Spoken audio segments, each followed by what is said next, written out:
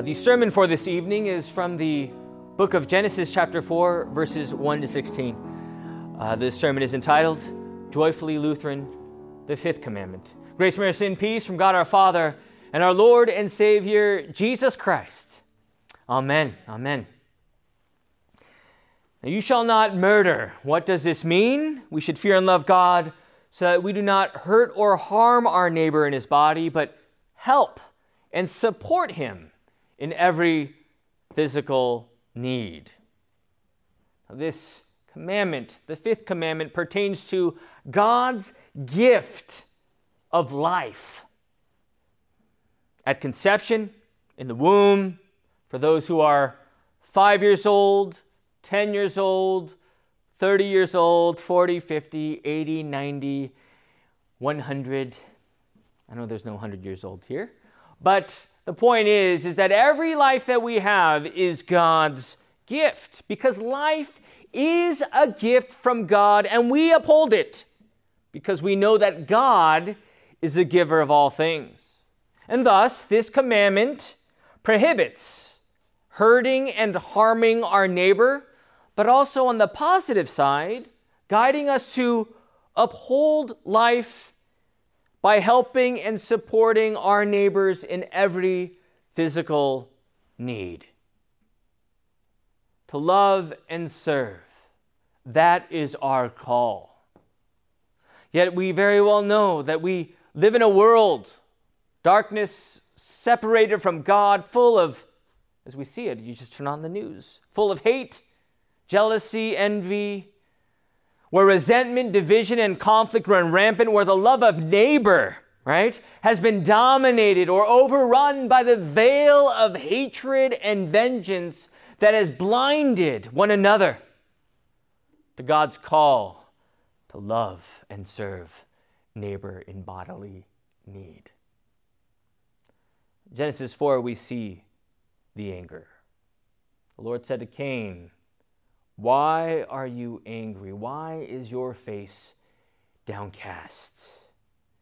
If you do well, will you not be accepted? And if you do not do well, sin is crouching at your door. Its desire is for you, but you must rule over it." The Lord knew, and he warns Cain that sin is crouching at the door. The Lord is saying, beware. Be watchful. Be sober-minded. The devil is like a prowling lion ready to devour, beginning with this anger of Cain that would erupt into a volcano-like rage. That sin was not only crouching at the door, but it entered the heart of Cain. And there, from anger to jealousy to hatred, there he proceeded to kill his brother Abel. The first murder of the Bible. A reminder that sin is indeed crouching at the door, that no one is immune. As murder, even murderous thoughts, covers the umbrella of neglect and anger and hatred and failing to love and serve our neighbor. We see it in the world today. Just turn on the TV. Crime, violence, abuse, homicide, death. It's constantly around us. And yet quickly we turn off the TV and say, what? I'm glad I've never done that. But as President Harrison writes, at first glance it seems we can make short shrift of this commandment and move on to the next. I'm no murderer after all. I've never danced in a ballroom before, but if it was like two dancers on the ballroom floor, it's easy to joyfully waltz past this one, as President Harrison would say, right? Check off, I haven't murdered. But in Matthew 5, hear these words, "You shall not murder, and whoever murders is liable to judgment. But I say to you, that everyone who is angry with his brother will also be liable to judgment." The maliciousness of malice, how even the angry heart can be a murderous one. Where there in the angry heart, one is so engulfed by their anger, the barriers go up, the schisms form, the division becomes this great disease in our life, where love and service to that neighbor has no place, where revenge takes root, entrenched in our own resentment, even justifying why we don't help and serve that very person. But clearly, as it reads in 1 John 3, everyone who hates his brother is a murderer. In the story of Cain and Abel, it's the anger of Cain that fuels his attack in the eventual murder of his brother Abel. It is in that anger that we fail to take heed to those words as well. That we fail to help and serve and support those who are in physical need.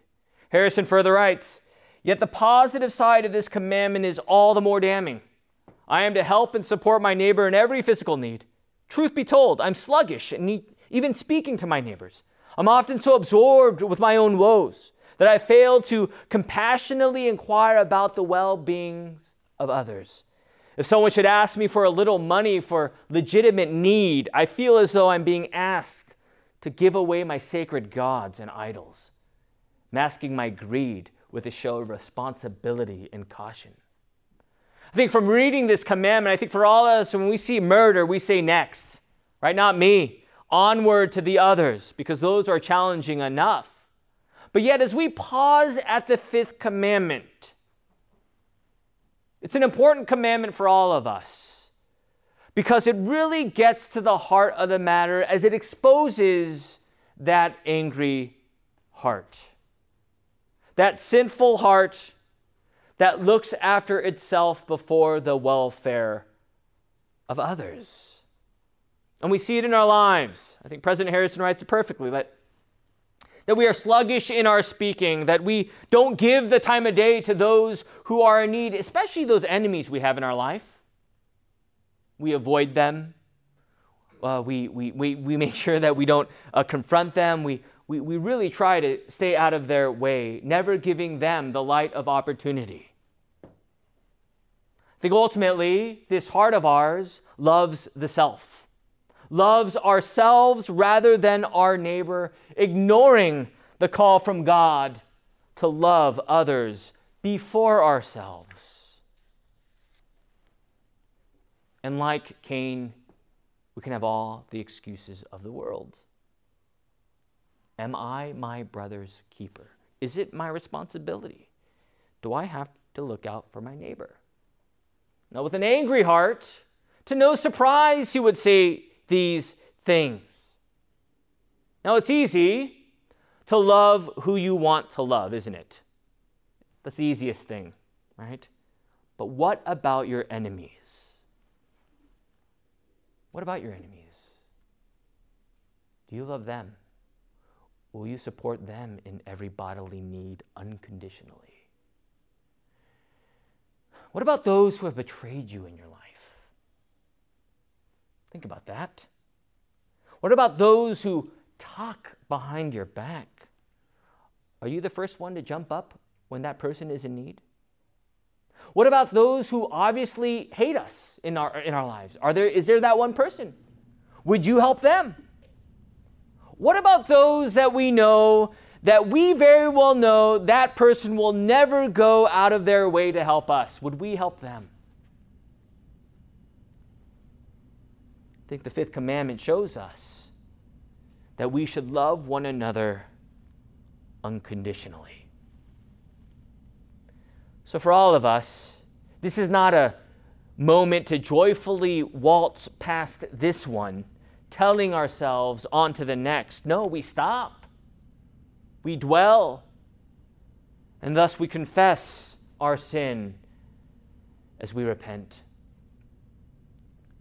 Harrison writes in his book, "I confess my joyless, petty, constant infractions against this commandment. I confess my horrid sins. I have even seethed with hatred towards others, desiring hurt and harm. My thoughts, words, and deeds condemn me. But this is the life of faith, that we do repent.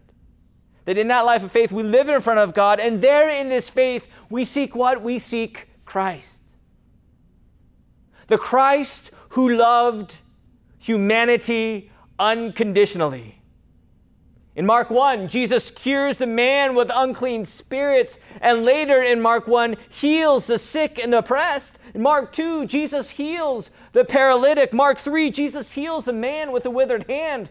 Mark 5, Jesus heals the demon-possessed, the hemorrhaging woman, and also raising Jairus' daughter. Mark 6, Jesus feeds the hungry in the feeding of the 5,000. Mark 7, Jesus has compassion on the persistent Canaanite woman. And even the dogs would eat off that table. Mark 8, Jesus heals the blind man. These are not only miracles, but these are acts of love. And ultimately, these miracles that are an act of love would reach its pinnacle at the cross. Jesus loves the world unconditionally. The one who saw the enemy before his eyes and said, I will die for them. The Christ who knew of his upcoming betrayal, yet there Jesus would willingly go to his own arrest. Those that hemmed and hawed behind his back, those Pharisees who wanted to trap Jesus time and time again, trying their best to discredit who he was, their quiet murmurings, conniving plans, yet even the Lord died for them. Yes, all the world, the crowds, the leaders, they hated him. And did he flee from the most excruciating death? No. Did he doubt the will of God that he would be lifted high upon the tree? No. Did he ever desire to vacate the cross as the world was scoffing at his kingship? No. Knowing that the world was against him, that they wouldn't help him, did he relent from his work of this painful, bloody crucifixion? No. And even in our own sin, how much we do not deserve our Lord and his love. But this is love, that Christ takes upon the wrath of God for us on his shoulders, the most sacrificial, the most love that anyone could give to one another. We talk about supporting our bodies, right? Jesus does further than that. He supports our eternal welfare by his death upon this cross, accomplishing everything for us, even to the point where he could only say, Lema, Lema, Ile sabachthani, that is, Father, Father, why hast thou forsaken me? For it is in these words that Jesus shows us that he didn't come simply to dwell with sinners, but he came to die for them. To die for you, each and every one of you, to help and support you. Ultimately, that pinnacle, washing away your sins. Sins you cannot wash away yourselves. Jesus does in his atoning sacrifice to be your death. That by the Lord's merits, his cross, and 3 days later, his resurrection, there we have received the forgiveness of sins, but also life that has no end, where death and its sting is swallowed up, all by our risen Lord. This is love for you. This is the ultimate help and support that God gives to you by his grace. And thus we too, by this gospel, live joyfully Lutheran. As we live joyfully in the name of our Lord, knowing full well that by his gracious help and support, his salvation that has been given and delivered to us, that by his love, his crucifixion, the empty tomb, we now know how to love. We now know how to love even our enemies, because Christ first loved us. Amen. May the peace of God, which surpasses all understanding, guard your hearts and minds in Christ Jesus. Amen. Amen. Thanks for listening to the midweek sermon from Faith Lutheran Church in Moore Park, California. For more information, visit us on the web at faithmorepark.com.